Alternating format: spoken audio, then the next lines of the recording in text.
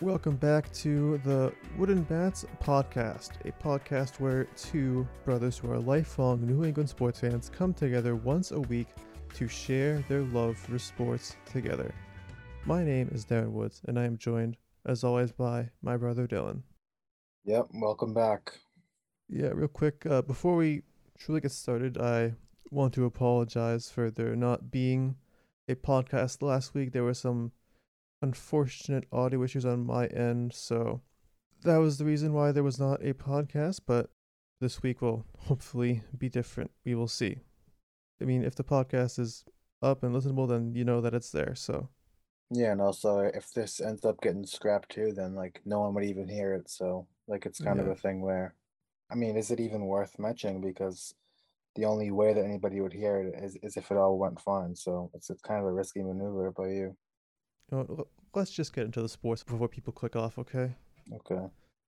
But yeah, lately, especially for two teams in Boston sports right now, things are not really looking so good. I guess we can start with the Celtics. I mean, they've played. They're playing the Bucks now. They are Game 3 just wrapped up last night. Right now they are down 2 games to 1. They won Game 2 by I think a pretty sizable margin, but they lost Game 1 and 3 by pretty close margins. Game 3 especially had a very wild ending, which I'm sure that we'll talk about. But yeah, Dylan, what are your thoughts on this series so far? I think someone objectively looking at this series would probably see it going to be a guaranteed 6 or 7 games, leaning towards seven just with how it's gone so far. But as a Celtics fan, I am worried about dropping game 4 as well, and then all of a sudden being in a 3-1 hole and maybe even facing elimination in game 5 in Boston. So I am worried about that. But I think if I was looking at this not as some sort of pessimistic fan, but just no bias at all, I think it would make sense for the series to go seven. But obviously, it would have been nice to win game 3. The Celtics, after being down by 14 points, came back and had a 1 point lead with a minute left. And I thought really had an excellent chance of almost icing the game with a Marcus Smart wide open three with about a minute left, which ended up missing. So right there, just through the course of the fourth quarter, that was where I kind of peaked my this shot needs to go in. I thought that was really where the Celtics could have delivered the death blow to the Bucks, and it really could have been for the series because then you're talking about being up 2-1 and having a chance to do what the Bucks are doing right now. So obviously, game 4 is big as well. But yeah, I would say pretty even so far. Bucks pretty handily won game 1. Celtics even more handily won game 2, at least points wise. But yeah, I think just watching all 3 games, these two teams are very closely matched. Both of their defenses are causing a lot of problems for the other.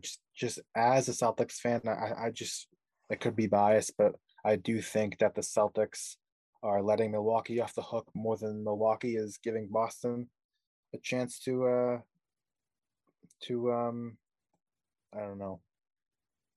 I just totally lost what I was saying. One player that I am kind of trying to save you here. One player that I am kind of intrigued about during the series is, I believe, Jaylen Brown, who's been good at times, but I feel like he's been really inconsistent. Like he shot pretty poorly in game 1, and in game 2 he shot amazingly, scored I think at least 30 points, and then in game 3 another not so great performance. So Well, no, game 3, he didn't have a great game, but in the fourth quarter, when they needed him, he was scoring. He did have one really bad possession late in the game where he drove the ball and had no chance of scoring and ended up being a miss. But in the fourth quarter, I think he made at least one three, if not two, had a couple nice drives. So at least compared to Tatum in game 3, who I think went 4 for 19 from the field, whatever it was ugly. Tatum really lost that game for the Celtics because it could have had something to do with getting injured both before the game and also during the game, his left hand after a hard foul from Giannis. So I would hope that a pretty slight injury like that, or at least like he didn't show any major signs of suffering from any injury. So I would hope a tweak like that wouldn't cause him to really throw off his game that much. But credit to the Bucks a little bit because Wesley Matthews has done a much better job than I would have thought on Jason Tatum, considering he had Kevin Durant on him for a lot of the Nets series, also Bruce Brown, who I would have thought would be a better defender than Wesley Matthews. But Matthews he's really been given him no space. He's been trying really hard on defense, so it has been tough. But he should have scored more than 6 points or whatever it was yesterday. So, but even still, just if you want to talk about the ending now, Smart misses that shot. The Bucks score the next 4 points, and then Marcus Smart goes up for a three, gets fouled with the Celtics down three. Really could have called a foul like in the act of shooting to give Smart three free throws, which Ime Udoka, the Celtics coach, thought that was the case. Smart thought it was the case. A lot of Celtics thought it was the case. I thought it was pretty close. I think in that case, it is a little bit tough for the referees because obviously the Celtics are going to try for a three, down three with under 10 seconds left, but obviously the Bucks are going to try to foul to stop a three. So you kind of have conflicting strategies there. But yeah, it definitely could have been called, but I'm not like totally like up in arms about the whistle to get the two free throws. But it was more frustrating to watch Smart perfectly miss the second free throw to give the Celtics a chance for a tip in, but just have none of those fall. And then of course they make one, half a second after the buzzer sound. So yeah, tough loss. I almost would have rather have seen them just not make it close after being down by 14, but at the same time, moving forward in the series, it was nice to see them claw back, considering that they weren't able to do so in game one, and game two they stopped the Bucks from clawing back too. So yeah, game four is almost a must win, not totally, but obviously a 3-1 deficit is tough to come back from. But yeah, Tatum especially needs to come back with a stronger game four because all the odds are going to be on him. I definitely think that if the series ends in Bucks winning in seven, that game three is definitely going to be something that gets talked about for a long time because it really did seem like the Celtics had a chance to at least bring it to overtime, especially if the foul that was called on Smart ended up being a shooting foul, which I think some people, I think even Coach Ime Udoka argued that it should have been a shooting foul, but it was not called correctly. A lot of the Celtics after that game were very upset about the call, but honestly, in the moment, I wasn't surprised to see a non-shooting foul called because it happens a lot in the NBA where a guy, especially in late game situations, where a guy wants that call, but it's really tough when it wasn't like he had shot it and it was on him falling down after the shot. It was really close. So I wasn't compared to some other calls in that game, and I think the refs really were whistle heavy on both ends because the Celtics did get a lot of free throws in that game, so definitely helped us there to stay in the game. But I really wasn't too upset about that one. Yeah, I think it's a call that really could have gone either way. I mean, I saw what happened myself. I mean, you could definitely tell that he did plan on shooting, but he definitely didn't have the full motion when he was fouled. So it's one of those things that just is a huge gray area. Unfortunately, just didn't go the Celtics' way. But even after that, like you said, they still had the chance to at least bring it overtime.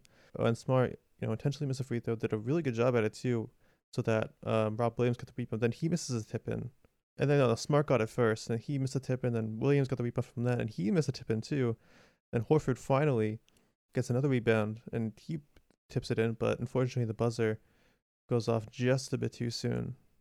Yeah, and just I know that Brooke Lopez and Giannis are really good at guarding the rim against the Celtics, but I've seen way too many layups, just missed around the rim, like just bouncing off the backboard and the rim and going out, or just really close and one calls where a guy driving to the basket will get a foul, but he just can't get the end one opportunity. So Derek White had a couple in that game. Brown has had a bunch going to the rim where he's missed. So and also I just think the Celtics should be doing more of what DeMar DeRozan did in game two to beat this Bucks team is because they're going to close out on the three. They are going to give a bunch of open threes, especially to guys who they want shooting, but just driving in the in between area between the paint and the 3 point line and just taking some of those mid range shots, floaters. I thought it feels like Tatum, if he can't get all the way to the basket, has just stopped pulling up for mid range jumpers or just doing those little floaters because it feels like those shots are a pretty high percentage when guys take them, but it feels like they either want a straight line drive to the rim or a three, and sometimes they just don't take that little jump shot. So I definitely want them to take more of those shots because it just put it up soft and try to see if you can get the offensive rebound or get a make because even when the threes are open, just taking a bunch of threes and hoping they go down, because that was really what won them game two. Was I think they had 23s and the Bucks only had three, and then in game three it was a lot closer with both teams really struggling. So it isn't great to say, okay, if we make all our threes, we'll win, but if we don't, then it'll be really tough. So at least they have the defense too, which has been, I think, through three games, keeping the Bucks to barely over 100 points. But then on our end, the Celtics, they scored 89 in game one, just over 100 in game two, and then game three again, 101 points. So I think whoever out of these two teams breaks out from the offensive end will win the series, or just if it stays like this, it'll probably go seven games and it'll be really tight all the way through. Yeah, you compare a series like this that is definitely, at least the way you make it sound, is more like defense based. But then you go into the West, you see a series like the Warriors Nuggets, and the Warriors, they just won 142 to 112 in their most recent game. And in all those games, both teams have scored over 100 points, usually well over 100 points too. Yeah, there aren't any Al Horfords, Rob Williams, or Brook Lopez over on those two teams, where the centers are like Draymond Green at some points, or for the Grizzlies like Brandon Clark, who isn't that really huge center down low. Yeah, exactly. So a lot more pace in those ones. Where the Celtics, it's just pretty slow, and I am a little concerned because I think if a team is gonna win this series easily at this, well, obviously at this point the Bucks up 2-1, it would take at least six games to beat them, but I just think in the games themselves, the Bucks with Giannis and their ability to shoot threes, I trust more than the Celtics who can do it themselves. But I just, seeing Pat Connaughton or Grayson Allen or Bobby Portis take a three, I would feel more confident as a Bucks fan than seeing even Grant Williams, who had a great game too and has been pretty good this series.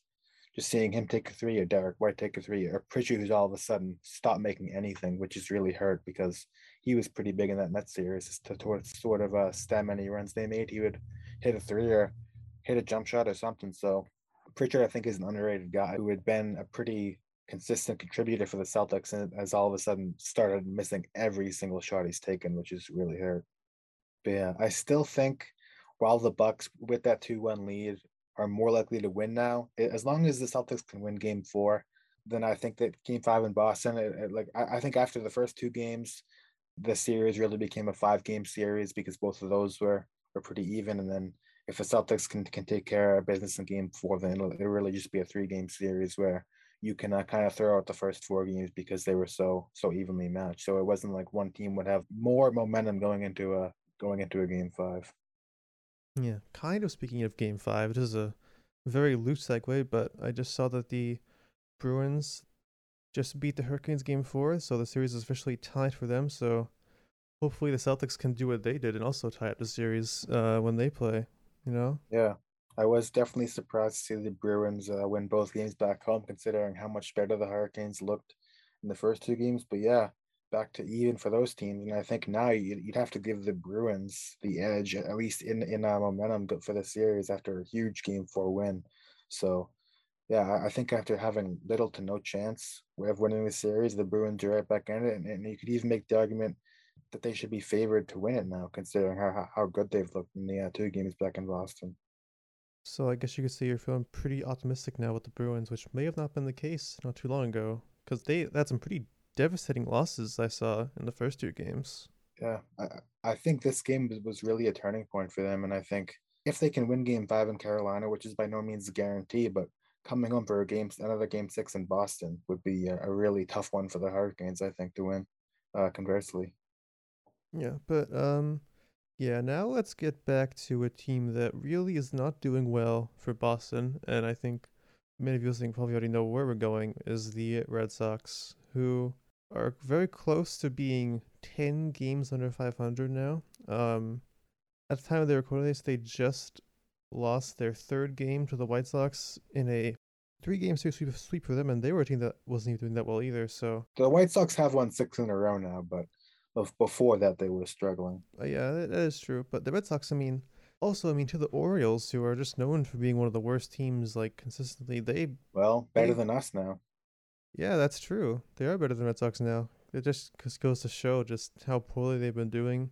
They only have a few good hitters that are like above average. And those are the guys you expect like Bogarts, Devers, Martinez. Everyone else is really struggling, especially their new guy Trevor Story. He's making right now. If he continues to play as he is, he's gonna make that 6 year, 140 million contract look really really bad.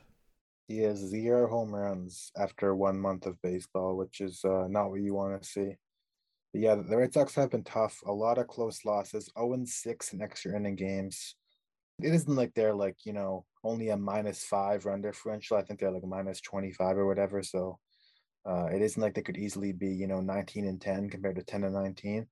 But yeah, last place right now in the AL East really could make the case that if this keeps up longer, it would make a lot of sense to trade Xander Bogaerts, who, by all accounts, is not going to want to re-sign with the Red Sox after this season. So really could be thinking about a year that really just goes down the drain, and you just trade Bogart, see what you can get, move Story to shortstop. Hope it's only been a month into the 6 year contract, so you don't want to make too many conclusions right away. But move him to short and then go from there. I guess it'll kind of be tough to envision what the future is, but Well, I think another problem with Red Sox now is their bullpen. Something I've noticed is just looking at like the game box scores that they've given up a lot of leads late in the game. yeah, Hansel Robles has blown the last 2 games. They had a 1 run lead in the ninth inning against the Angels in the last game of that series, and then the White Sox last night. And then yeah, just there's really no one in the bullpen who you can really say. Ever since Garrett Whitlock moved to the rotation, that bullpen is really hit or miss, and it's been missed a lot over the last week and a half. Yeah. I suppose one bright spot right now in the Red Sox rotation though is Michael Wacha. He's been looking pretty good. Currently has an ERA of 1.38, a WHIP Yeah. below 1, ERA plus of 289. So he's definitely like one of their shining stars right now. Yeah, all of their starters pretty much besides Nick Pivetta, but even he went 6 innings yesterday with no runs allowed. But all their starters have given them plenty of chances to win, but they've either not gotten the run support or the bullpen has blown it, or in some cases both. So it has not been a fun season for the Red Sox. Really, you cannot point to any games that are really much fun to watch at all, to be honest. Yeah, if you look at this team, you would definitely not think that they made it to the ALCS just last season, and now they're last in the AL East. Yeah, it really didn't feel like that much changed, unless you want to count Chris Yale getting hurt again, so he wasn't available, and he also had a setback. So who knows if he'll even pitch in next anytime in the next 10 years. So we'll see how that goes. But not too much really changed for the Red Sox, but not having the same results. So I'm still gonna watch because it still feels like there is a small chance of a turnaround. But like you said, almost 10 games behind the Yankees at this point. The division is not looking great, and then just being last place in the division, you're not really thinking wild card either. So another month like this, and there it could be a long summer for any sports fans with basketball and hockey ending, and then the Red Sox being bad. So yeah, Yeah, I think especially adding insult injuries at the Yankees. On the other hand, they're doing really well. I think they're one of the best teams, if not the best team in the entire yeah. MLB. We could be due for another Subway Series with the Yankees and Mets, who have looked really strong this year to open the year. I was stunned to see the Mets come back from down 7-1 in the ninth inning to win 8-7, because I had seen that score 7-1 Phillies and had not looked at it until the next day, and I saw the Mets had won, and it really does feel like they're having a really good season. But obviously, Dodgers and also Padres, who have come out hot too in the NL West, are going to be contenders. But yeah, none of those lists, including the Red Sox, right now. I guess, well, if anything, the Red Sox are going to be playing some new opponents soon. They're playing the Braves Yeah, this who week. who also really haven't played too well after winning the World Series. Yeah, and they also have the Rangers, which, like, I mean, the Rangers, I don't know if they're that great of a team this year either, No, even with their new acquisitions. yeah, I think the Rangers are barely better than the Red Sox, if at all. So definitely playing two opponents who should not by any means crush you, but who knows with how bad it's been, how it's going to go going on the road now. So it could really be like if they go like 1-4 on the road trip or 1-5, however many games it is, then you really could be looking at like meaningless baseball starting already in May, which would be tough. but you could also, go 5-1 and start to build some momentum going forward in the season. So it could end up being an important road trip. Or they could have been going 3-3 and not really doing anything at all. So I think I got all the bases covered there. Yeah, you were right. It is 5 games they played. They have 2 against Atlanta, and then they have 3 against Texas. Hmm. But yeah, I suppose we have a little bit of time left. Do you want to talk about anything else going on this week at all, or? No, I mean, I think the NBA playoffs with the Warriors winning last night, beating the Grizzlies by 30 points, even after Memphis got off to a hot start in that game.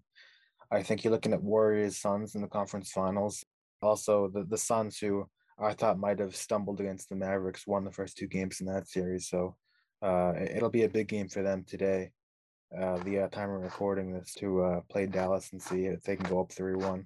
But yeah, and then in the East, just Celtics Bucks hopefully goes deep in that series now that the Celtics are trailing, and then Philly is even making it a series against the Heat after losing the first 2 games. But Embiid did come back in Game 3. I'm sure he's not 100% at all, but did enough to help them win. So it should be good there. And then I've been watching a little bit of the NHL playoffs in the first round, and a lot of the teams who I'm rooting for to make it, like Colorado or Edmonton or Minnesota, have all have leads in their series. So I'm glad to see that.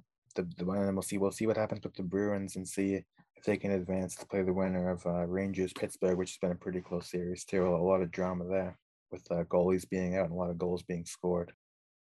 I'm sorry if I missed you saying, but how are the Minnesota Wild doing? So they lost Game 1, but they've gone on to crush the Blues in the next 2 games. So it's looking good for them. Same thing with Edmonton, who lost a close Game 1 to the Kings, but then have absolutely blown the doors off them in the next 2 games. So it is looking good for the Oilers and the Wild. They wouldn't play each other, but it would be tough for Minnesota because they'd have to play Colorado, who's up 3-0 right now, in the Predators. So it isn't like it's a great chance for them to make a deep run, but it would be nice to see them beat the Blues, who obviously people aren't too fond of around here. Yeah, I mean, I'm just really hoping to bring out that Wild shirt, you know? Yeah, if you have it, wear it because right now they're really doing well. Yeah, I'll try my best to root them on from like 1,000 miles away, or however far we are from Yeah, Minnesota. yeah, 3.5 hours on by plane. So yeah, it's a lot. Yeah, and I think like 20 hours by car. Yeah, I think we did enough to get enough content for the podcast. So yeah, that's going to do it this week for the Wooden Bads podcast. This is likely going to be the last episode, as this was a podcast that I worked on for my internship, which is ending very soon. So I just want to thank everyone, if there was really anyone that listened to this.